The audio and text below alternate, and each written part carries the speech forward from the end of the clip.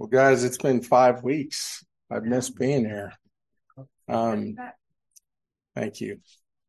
Nicole has declared me with a clean bill of health, which is akin to rub dirt on it and go back outside and play. Just wanted to take a second. I know she's not in here, but while she's not, just to brag on her for a second. You guys don't get to see all that she does for our family and me. And being sick over the last 5 weeks, I got to witness her love and commitment for me and the rest of the family.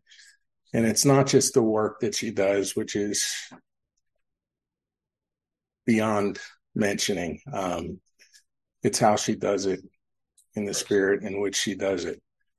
And the scripture says, he that findeth a wife finds favor from the Lord. And cannot tell you how absolutely favored I am and incredibly grateful. And to those of you that prayed, and I know you all did, thank you. There was a lot of work done in my absence and a lot of folks filled in. I just want to take a second to thank everybody for that. All right. I have deliberately shorted my message this morning. I'm going to preach on primarily one word. So we should be done in about an hour, I promise. Turn with me again in your Bibles to Revelation chapter 12. Revelation chapter 12. And let's ask the Lord to lead us this morning. Heavenly Father, we thank you so much for your grace and your goodness and your faithfulness. And Lord, we thank you for the lessons that you teach us in difficult times.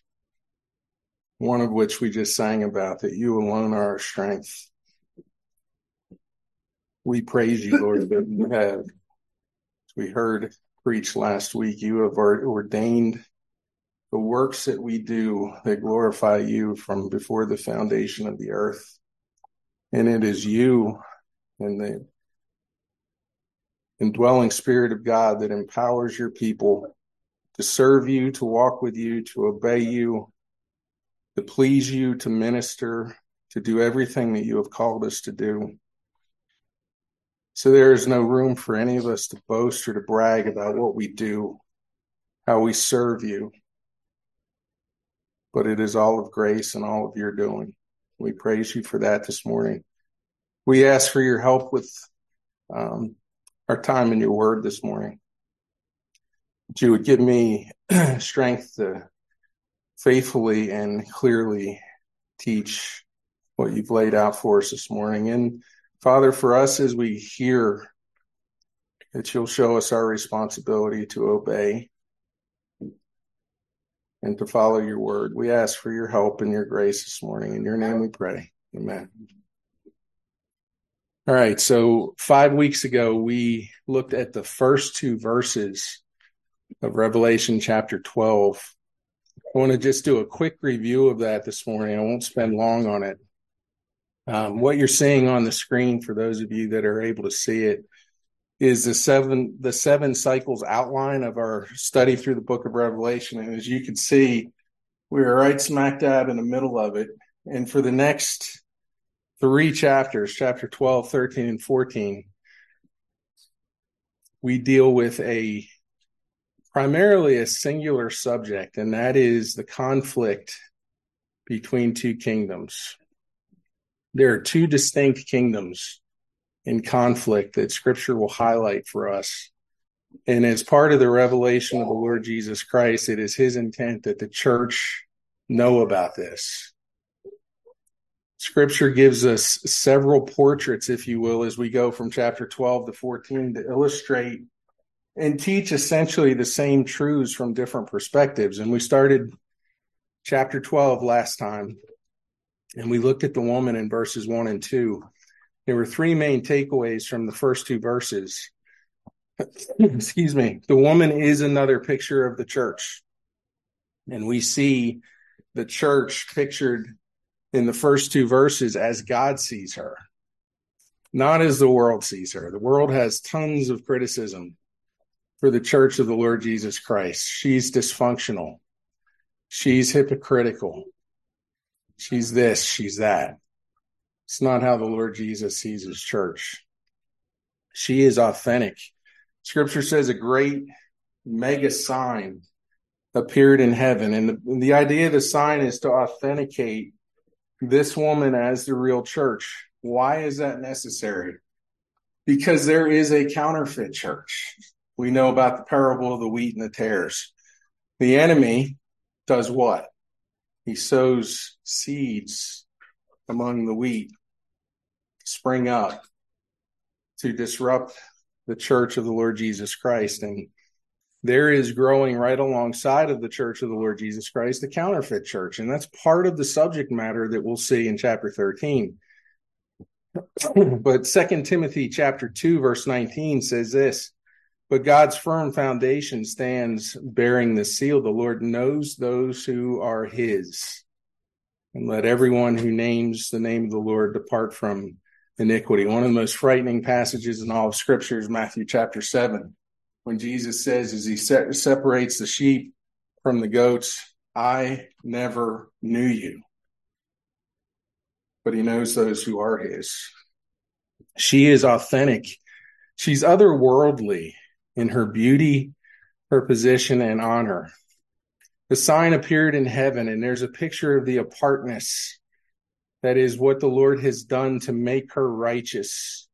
She's untouchable, and she's pictured as she will be, perfected in the righteousness of Christ. And then thirdly, she is patient. Verse 2, Scripture says she was pregnant and was crying out in birth pains in the agony of giving birth. And this is a picture that we see directly from Genesis chapter 3, where the Lord promises the serpent, because you have done this, cursed are you above all livestock and above all beasts of the field. On your belly you shall go, dust shall you eat all the days of your life. And here's the key. I will put enmity between you and the woman, and between your offspring and her offspring. He, who is he? Who is the seed of the woman? He, Christ, shall bruise your head. That is, it'll be a mortal wound. And you shall bruise his heel. While the church patiently waited for the first advent of the Messiah, we, the church now, wait for the second advent of the Messiah. And as Mark put it a couple weeks back, we're actively waiting. Excuse me. So this morning I want to look at the second part, verse 3. This is a secret recipe, and I will tell you about it later if you're curious. But solves the tickle in the throat. Look at verse 3. And another sign appeared in heaven. Behold, a great red dragon with 7 heads and 10 horns, and on his head 7 diadems. I can see some of the little fellas perking up when I mention the word dragon. Is there anything more exciting than dragons? Probably not. But I'm not even going to talk about the dragon in this text this morning. We're going to get as far as the word behold. And this will be a bit of a primer as we go forward with our study. The first statement, and another or a different sign appeared in heaven. So why the 2 signs? There are 2 signs that are pictured here side by side. Why do you put 2 things next to each other? Contrast and comparison. So we're seeing a comparison and a contrast of 2 great signs. And as I said, this is a pronouncement of 2 kingdoms at odds, 2 parties with irreconcilable differences, 2 enemies at war to the death. When did that difference, that irreconcilable difference, begin? I gave you a reference just a minute ago. Genesis chapter 3, yes. Well, two, it started there. So the first sign validates the identity of the church, who she is, where she is, and what she is yet to be. I want you to see this morning that the second sign validates the arch or the primary enemy of the church. With the second sign, the source of all opposition to the church's mission is exposed. All opposition to the pronouncement of the gospel. All opposition to the making of disciples. All opposition to the unity of the body, to the perseverance of the saints, is identified chiefly with the second sign that's pictured here in Revelation 12:3. So the question may come up to you, well, don't we have other enemies? Yes, we do. In fact, turn to Ephesians chapter 2 for just a second. Paul, in Ephesians chapter 2, clearly lays out in the first three verses, three enemies. In Ephesians 2, verse 1, he says, "And you were dead in trespasses and sins, in which you once walked, following what? The course of this world." There's an enemy. Following the prince of the power of the air. Who is that? There's an enemy. The spirit that is now at work in the sons of disobedience, at whom we all once lived in the passions, what? Of our flesh. Is that an enemy? Mm-hmm. So I see three here, carrying out the desires of the body and of the mind. We're by nature children of wrath, like the rest of mankind. So why, in Revelation chapter 12, if we have three enemies, is Scripture primarily pointing us to one?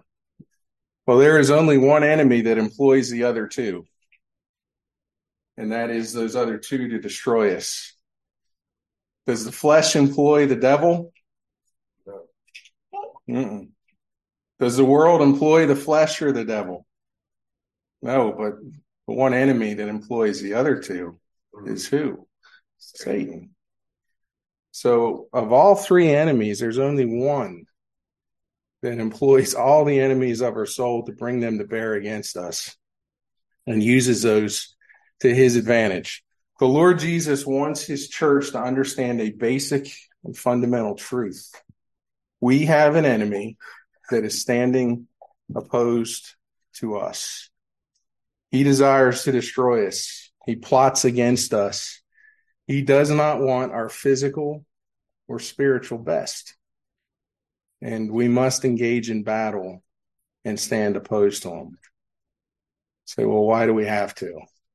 Well, because Scripture says, Ephesians 6, verse 10, "Be strong in the Lord, in the strength of his might. Put on the whole armor of God, that you may be able to" what? Stand against the schemes, the methods, if you will, in the Greek, the methodius. That is the wiles, the trickery, the craftiness, the deceit of the devil. Martin Luther, in that song that I think we sang today, "Mighty Fortress is our God," I was thinking about those words. "For still our ancient foe doth seek to work our best." Does it say that? No. He seeks to work us woe. "And his craft and power are great, armed with cruel hate. On earth is not his equal."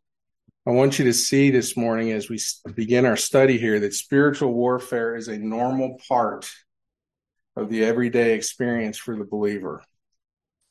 How do we know that? Well, there are some of us that are taking the ostrich approach, if you will. By the way, I think that's a scientific myth, but it works as an analogy. We're in a state of bliss. We don't recognize the arch enemy of our soul. But I want you to know that spiritual warfare is a normal part of the everyday experience for the believer. And I know this because Jesus said so. Look in Matthew chapter 6. Jesus is teaching the disciples complete and total surrender in body, in possessions, in spirit in Matthew chapter 6 when he talks about tithing, fasting, and prayer. And when Jesus teaches his disciples to pray in Matthew 6:9, he says this, "Our Father in heaven, hallowed be your name. Your kingdom come, your will be done on earth as it is in heaven." By the way, verse 10 of Matthew 6 identifies the battlefield on which we wage war every day. Your kingdom come, your will be done on earth as it is in heaven. That is the battlefield every day. Because who wants to run the kingdom? Is that not the temptation?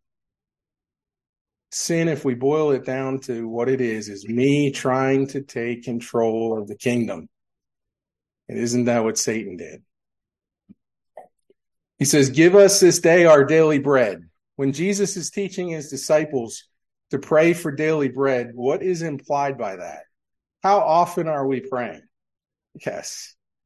Give us this day our daily bread. Forgive us our debts, as also we have forgiven our debtors. And lead us not into temptation, but deliver us from... What is he saying there?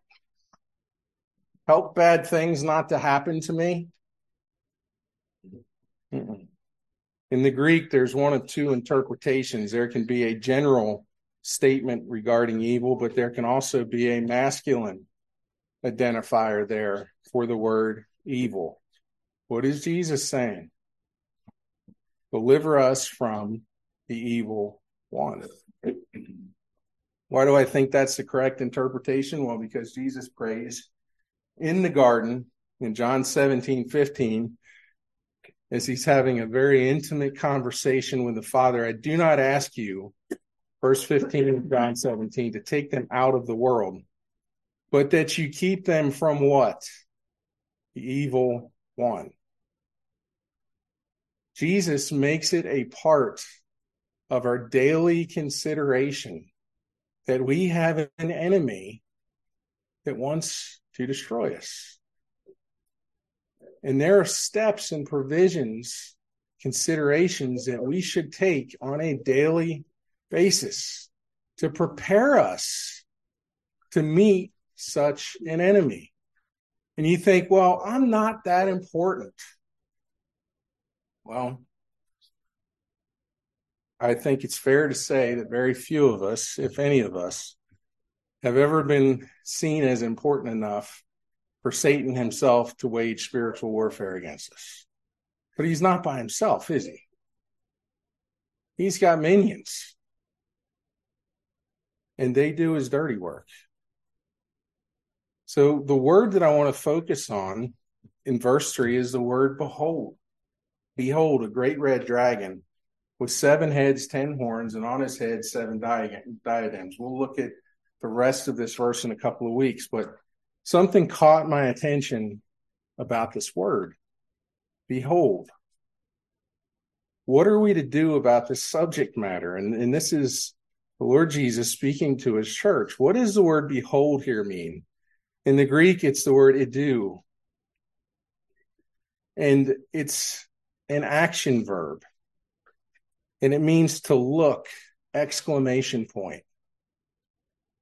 This is in the imperative aorist middle voice. Now, I don't normally give you the tenses and the English breakdown of words all the time.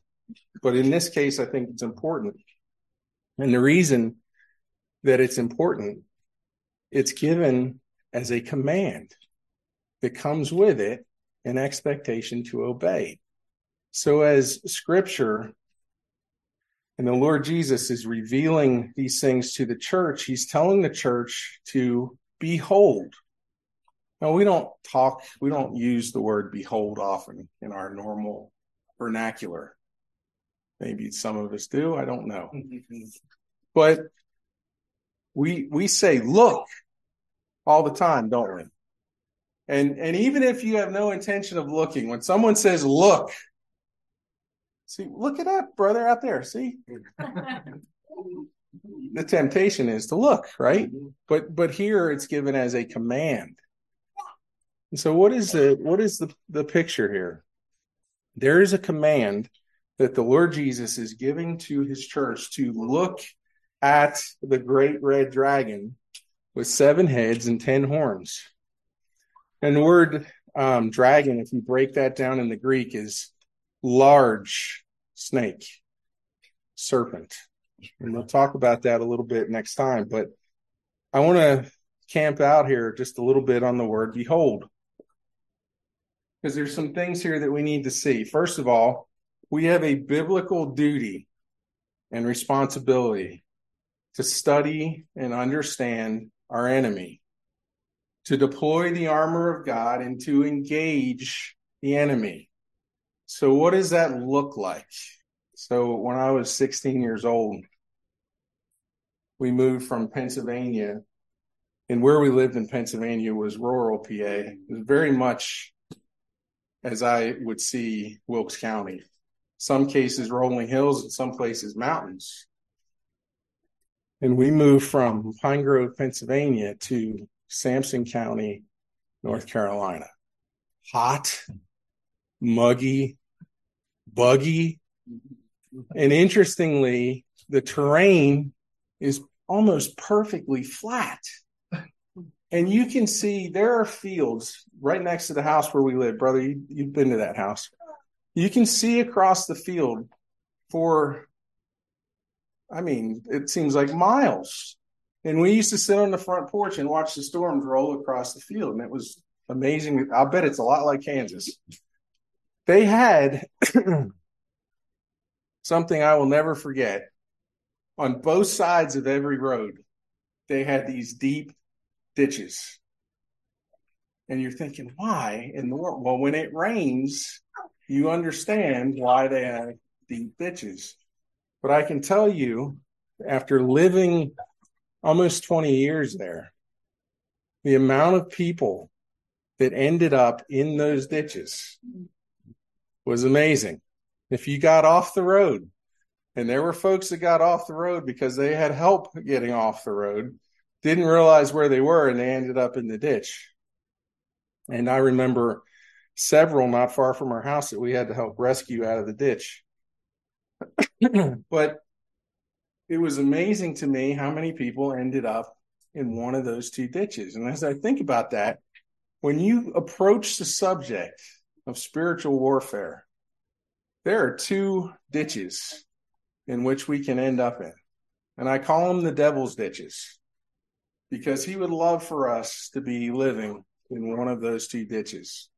So what are those ditches? Well, I think the first ditch is an obsession with spiritual warfare.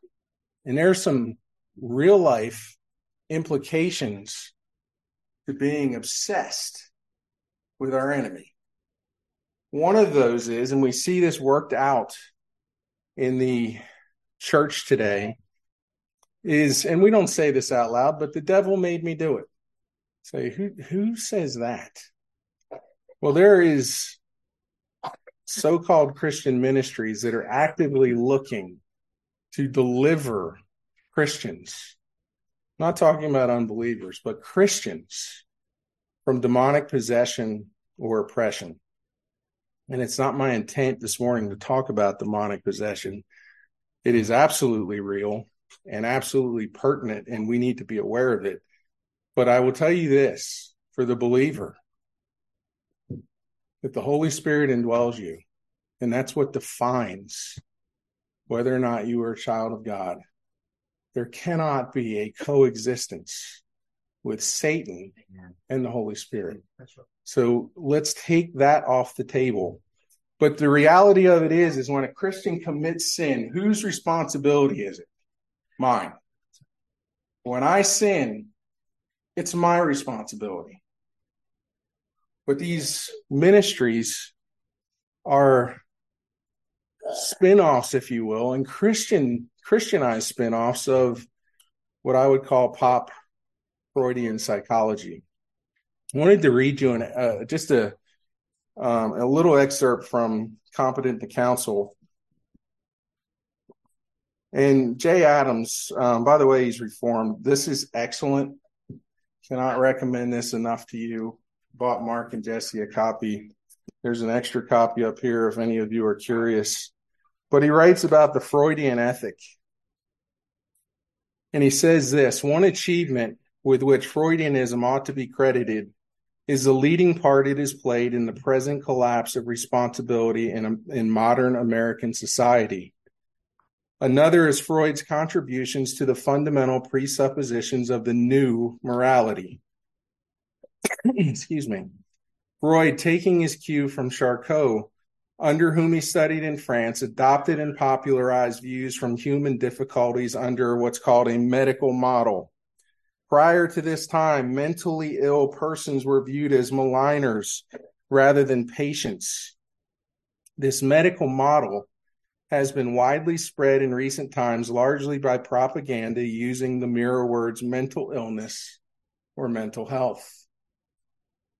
This model has been disseminated so successfully that most people in our society naively believe that the root causes of the difficulties to which psychiatrists address themselves are diseases and sicknesses. Harry Milt, Director of Public Information for the National Association for Mental Health, in a pamphlet entitled How to Deal with Mental Problems, provides a typical sample of this sort of propaganda when he says, quote, sympathetic understanding, the kind you give to a person when he is sick with a physical illness, is what the mentally ill person must have. He continues, you make allowances because you know he's sick, that he can't help his sickness, that he needs your sympathy and understanding. The person with a mental problem is also sick, and most of the time he can't help it either. The idea of sickness as the cause of personal problems vitiates all notions of human responsibility. This is the crux of the matter. People no longer consider themselves responsible for what they do wrong. They claim that their problems are allogenic. That's not a skin condition. That means other engendered, outside engendered, rather than autogenic, self-engendered. Now, those are fancy words to say, the devil made me do it, or my parents, or someone in my past. And he explains, and I'll not read further for time, but with the explosion of Freudian psychology was the concept of spending time on the couch. And what is that time spent on the couch to do? It's to explore your history and to uncover, to the best of the psychologist's ability, the reasons why you are doing what you are doing. That is severely contrasted with the scripture, which deals head on. And really the point of nouthetic counseling is dealing head on with our sin problem. He goes on to talk about it further. One of the biggest reasons, one of the biggest reasons why parents have given up on spanking their children? No. Whom the Father loves, he what? One of the biggest reasons that Christian parents have completely, given up on the concept of corporal punishment, according to the command of Scripture, is they don't want to give their kids a reason to be on the couch. So they bought this notion. And you say, well, who believes that? It is so ingrained in our culture, in our thought process. And it's garden talk. When I talk about the Garden of Eden, when Satan went to Adam and Eve, what did he do? He tried to convince them that God was depriving them of knowledge. And then when they sinned, whose fault was it? It wasn't their fault. R.C. Sproul said, in regard to these deliverance ministries, he says, quote, In our day, there has been a renewal of interest in the work of Satan. Hollywood has given us The Exorcist and The Omen and a host of other films to whet our appetite for the occult. Within Christian circles, there has arisen a new concern for ministries of deliverance. Some of these deliverance ministries have developed a bizarre and radically unbiblical view of demon possession and deliverance. For example, we hear that we can recognize the departure of a demon, listen to this, from a human soul by a manifest sign that is linked to the particular point of bondage. We have people saying that the particular demons cause particular sins. There is, they say, a demon of alcohol, a demon of depression, a demon of tobacco, and so on.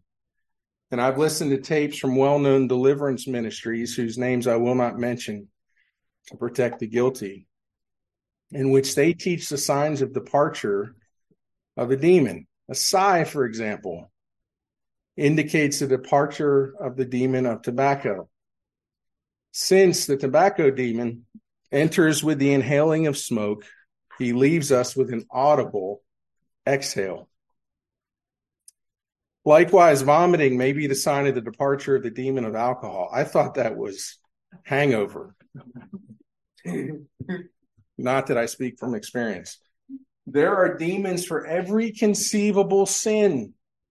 Not only must each one of these demons be exorcised, but there are necessary procedures to keep them from returning on a daily basis. I know of no polite way to respond to this kind of teaching. It is unmitigated nonsense. Nowhere in sacred scripture is there to be found the slightest hint of this kind of demonic diagnosis. These teachings cross the line into the sphere of magic and result in serious harm to believers who are duped by them. Excuse me. Sadly, too much concern with Satan and demons means, listen to this. This is a takeaway from R.C.'s statement. Sadly, too much concern with Satan and demons means that we focus less attention on Christ. That must please Satan, though it certainly is not pleasing to God. Where does Scripture say, where does Scripture say sin comes from? You have biblical reason to believe that, brother. Yes. James 1:13. Let no one say when he is tempted, I am being tempted of God. For God cannot be tempted with evil, and he himself tempts no one. But each person is tempted, listen, when he is lured and enticed by what? His own lust, his own desire. And desire, when it is conceived, gives birth to sin. And sin, when it is fully grown, brings forth death. Matthew 15:18, Jesus talks about what comes out of the mouth proceeds from the heart and defiles a person. What comes out of the heart? Evil thoughts, murder, adultery, sexual immorality, theft, false witness, slander. These are what defile a person. Now, I'm not saying Satan and demons do not tempt to sin. It's not what I'm saying. But as William Gurnall, who wrote The Christian in Complete Armor, he used an illustration, and I read that book probably 20, 25 years ago, and the illustration, and it's 3 volumes. It's exhaustive. It's great. I highly recommend it. But the one thing that stuck in my mind is the fact that when Satan hurls his fiery darts at the believer, what is he looking to do? He's looking to light kindling in the heart of the believer. And what is that kindling? It's our own sin. And so he throws various fiery darts at us to inflame us into sin. But guess what? The devil didn't make us do it. That's ditch number 1. The second ditch, I think, is probably more common, which is avoidance. I don't really want to be listening to a message on spiritual warfare. That just messes with my world.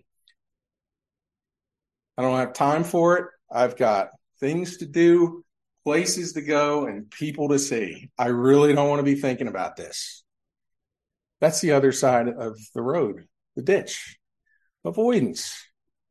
Avoiding the reality of Satan by believing the caricature. R.C. Sproul says this: where did the idea of red flanneled, pitchfork bearing devil come from? You might not know this. Maybe you do.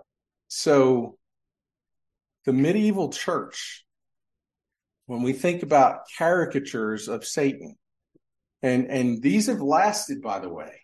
Most people, when you talk about the devil, what do they picture? Pitchfork, the red suit.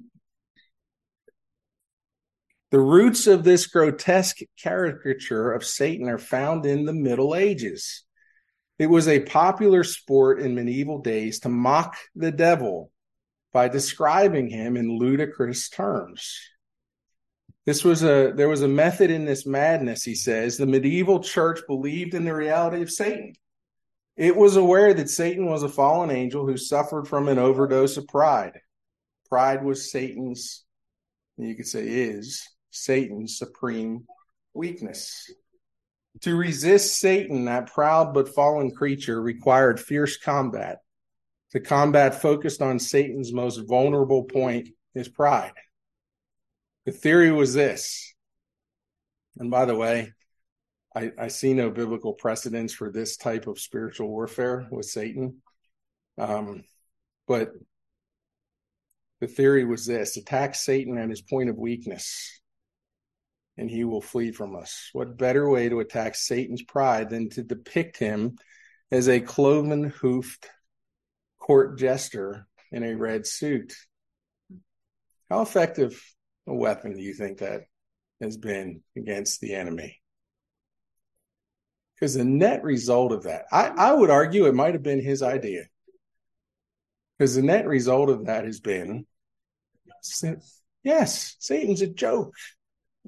He's just a cartoon character. There are those Christians, and I know that there are none of you that fall into this category, but there are those Christians who do not want to be bothered with this, with the thoughts of spiritual warfare. We may be heavily influenced by our naturalistic culture. What does our culture tell us? Our culture that is steeped in scientific naturalism, what does it tell us? There is a perfectly scientific explanation for everything. There's no such thing as the supernatural. Or maybe we might say, if I don't bother him, have you ever thought this? If I don't bother him, what? He won't bother me. But the long and short of it is, if I don't think about it, if I don't need to worry about it, why would Satan even care about me? That's deception. That's ditch number 2. William Gurnall, in The Christian in Complete Armor, and that volume of books is written on Ephesians chapter 6, says this: it is single combat. Wrestling is not properly fighting against a multitude, but when one enemy singles out another and enters the list with him, each exerting their whole force and strength against one another, as David and Goliath. Brother, you brought to mind that picture with Achilles this morning. But the picture is this. The scripture says in Ephesians 6, what do we do in regard to spiritual warfare? When it comes to spiritual wickedness in high places, what are we doing with that? It says we do what? We wrestle. The point that William Gurnall is making, and I will paraphrase, when you wrestle, what are you doing? You're engaging one-on-one. One of my favorite movies is The Patriot. I know you guys have probably seen that. One of the insane things, and kings had to invent this strategy of warfare where you line up in long lines with guns and you shoot each other. And when that person in the front line falls down, someone steps up. The guys in the back, I don't know who gets to decide who's in the back, but are they really part of the battle? Well, their turn might come, but it's the guys on the front line doing the fighting, aren't they? They're the ones taking the bullets. We look at spiritual warfare like that. Let the preacher engage in spiritual warfare. Let the more mature Christians battle with the devil. I'm going to stay kind of in the back. People on the front lines, they can take those flaming darts and deal with that. But Ephesians 6 uses a very important term. It says wrestle. Now, I am not in condition to wrestle anyone right this second. But when we think about wrestling, what are you doing? You are taking a one-on-one grapple. There's only one person in this room I'd probably wrestle, and he'd beat me right now, Jesse. But to wrestle, and Jesse and I have wrestled in church. I don't recommend it. To wrestle is to do a one-on-one engagement and grapple, isn't it? That's a vastly different picture than saying I'm on the back of the line. So I want you to understand that spiritual warfare, as defined by Scripture, the Apostle Paul, is wrestling. Both of the devil's ditches are biblically wrong. And when we're in either one of those ditches, we're out of balance, and it leads to serious error. And I would argue that's exactly where Satan wants us as we talk about and study spiritual warfare. J.C. Ryle said this, quote, "Ignorance of the Scripture is the root of all error and makes a man helpless in the hand of the devil." So how are we to think biblically and respond biblically to the great red dragon and this subject of spiritual warfare? As we dig deeper into the study in the coming weeks, I wanted to start here and just encourage us to stay out of the ditches. On one of my bookshelves at home, I have a section probably that wide of books on Satanism, the occult, demonology, and if not careful, and I warn you, there is a natural curiosity. The word occult means what? Hidden.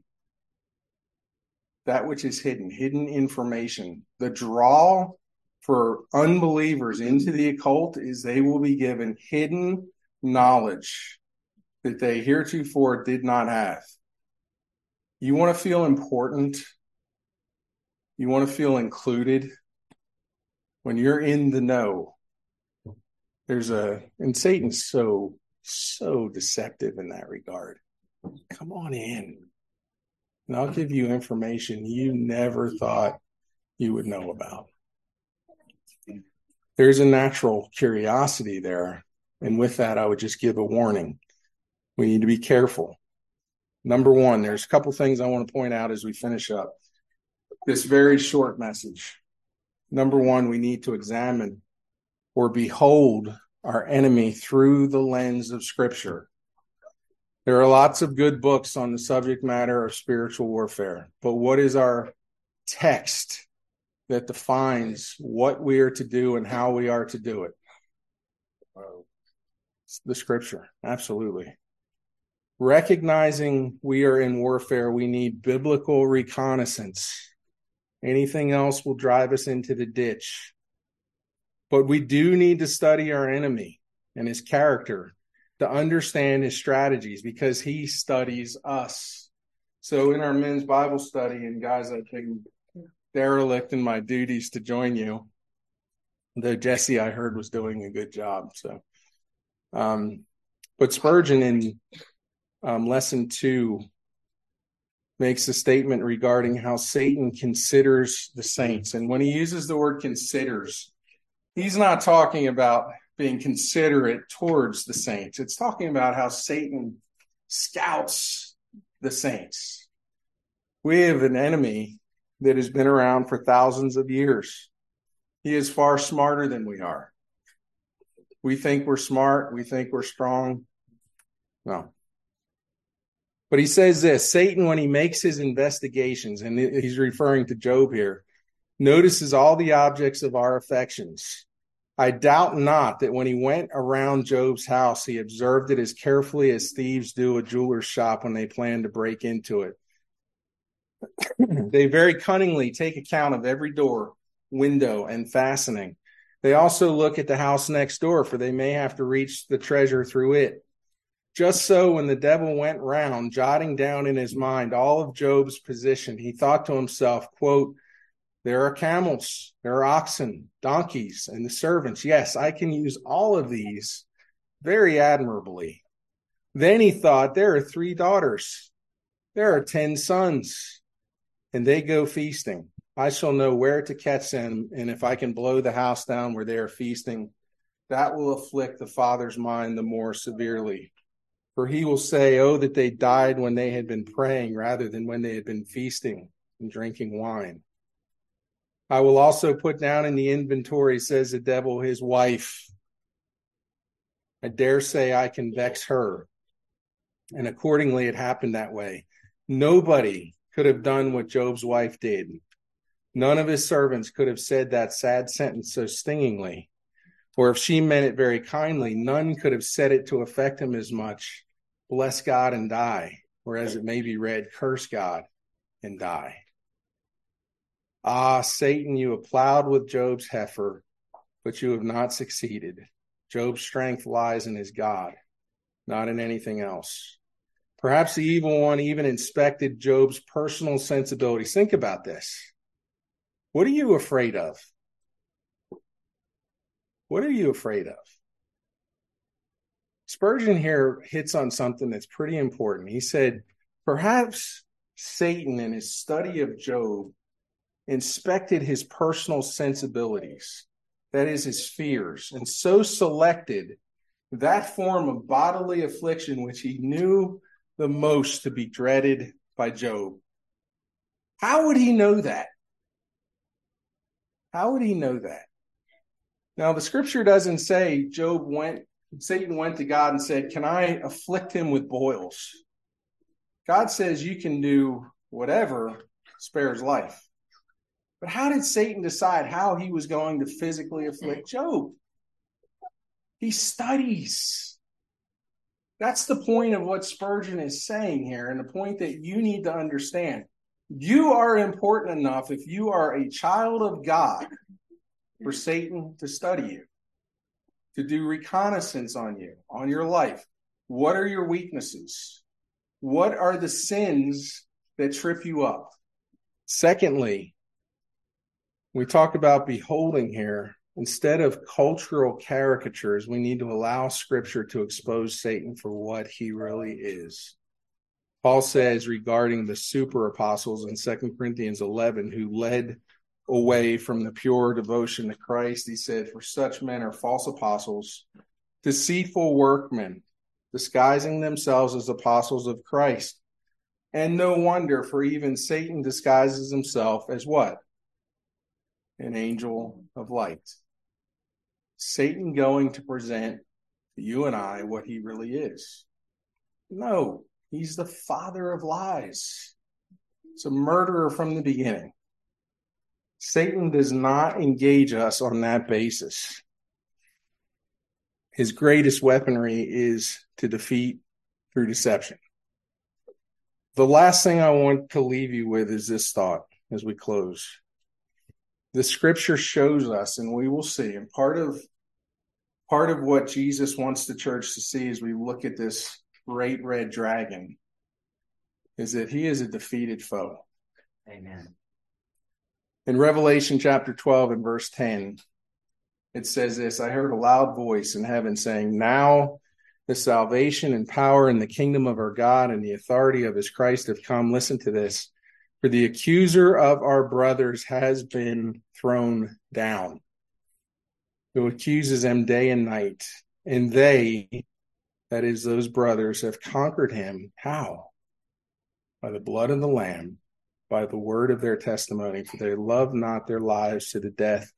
Therefore rejoice, O heavens, for you who dwell in them. Here's a comparison between the heaven dweller and the earth dweller. For you that are heaven bound, and heaven is your home, rejoice. But for those who are earth dwellers, the devil has come down to you in great wrath because what? He knows that his time is short. Alistair Begg, who's one of my favorite contemporary preachers, I enjoy listening to him. Perhaps it's his Scottish accent that I like. So if you hear this, hear it in a Scottish accent. He said this. I heard a message the other day, and this resonated with me. How many of you play chess? There's actually quite a few chess players in here. Good. This will hit home. What's checkmate in game? When was Satan checkmated? At the cross. Alistair makes this point, and it's a great one. Satan was checkmated at the cross. His defeat was completed with the shed blood of the Lord Jesus Christ. Now, when you're playing chess and you checkmate somebody or you have them cornered, you played the game before where they still had moves that they could make back and forth from one spot to the other. And there's like 10 or 15 minutes where they refuse to acknowledge that they are defeated. What we're living in now is the mop-up of that chess game. Satan has been checkmated. The time in which we are living now is the mop-up. Satan's desperate denial of the coming reality. And by the way, the scripture says plainly, he knows his wrath is great because he knows what? His time is short. His day is fast approaching. And how do we know that his demise is soon? How do we know that? Scripture tells us, doesn't it? How did we know that Jezebel was going to go to the dogs? Scripture said so. Satan is a defeated foe. It is incredibly important and frankly encouraging to the church of the Lord Jesus Christ that though he wages war against the body of Christ and there are casualties, he is a defeated foe. And he's been overcome by the blood of the Lamb, and his day is fast approaching. So why does any of this matter to me? Well, Jesse, if you'll go to the last slide. Here are the takeaways that I had that I'll share with you as we wrap up. Number one, we have an enemy that is standing opposed to us that desires to destroy us. By the way, what Satan means for our evil, what? Does God use it for our good? Amen. Absolutely. He plots against us. He does not want our physical or spiritual best, and we must engage in the battle to stand against him. That is our duty. We are in the kingdom of the Lord Jesus Christ. We have been called as soldiers. Secondly, spiritual warfare is a normal part of the everyday experience for the believer. If you are on the back lines, you're not in the right place. Thirdly, I may not want to wrestle, but for my enemy, it's personal. I may not want to wrestle with him, but guess what? He's going to engage with us. Fourthly, we have a biblical command and responsibility to study and understand our enemy, to deploy the armor of God and engage. And fifth, pray that God opens our eyes to understand the nature of our enemy and how we are to stand against him. Sixthly, study the word to stay out of the devil's ditches. Examine the enemy through the lens of Scripture. Don't listen to what our culture tells you about spiritual warfare. If it is not subjected to the word of God, it will steer us inevitably to one of those two ditches. And then lastly, and most importantly, we serve a victorious Savior who has conquered death and hell and the enemy of our souls. Satan is a defeated foe. He hates to hear that. I don't think he minds the pictures of him with a pitchfork, but man, he hates the blood of Christ. and he hates redeemed saints who have had their sins forgiven. So with that, we'll come to the Lord's table this morning. I told you it would be shorter, brother. Sorry, I'm not talking or reading or computing as fast this morning. So as we come to the table this morning, and I'll ask Mark and Jesse to come up in just a minute. We will have some coming to the table for the first time. And that's incredibly exciting and an amazing blessing. And I was thinking about last week and what a blessing that was to be part of that and seeing the Lord build his kingdom. And it dawned on me the two commandments or the two ordinances that we are commanded to partake in. There's something in common to both of them. There's a lot in common to both of them. But they're meant to be an encouragement to the church. There's nothing magical about baptism.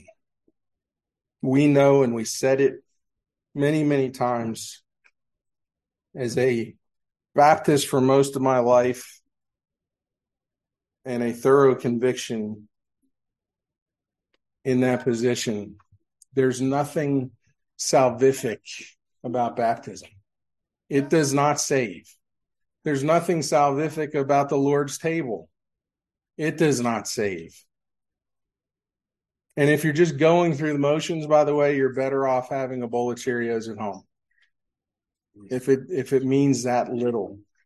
But when we approach both through the eyes of faith, there's an incredible spiritual blessing and encouragement. And I thought about this with both baptism and the Lord's Supper. They're both public. Have you ever thought about that?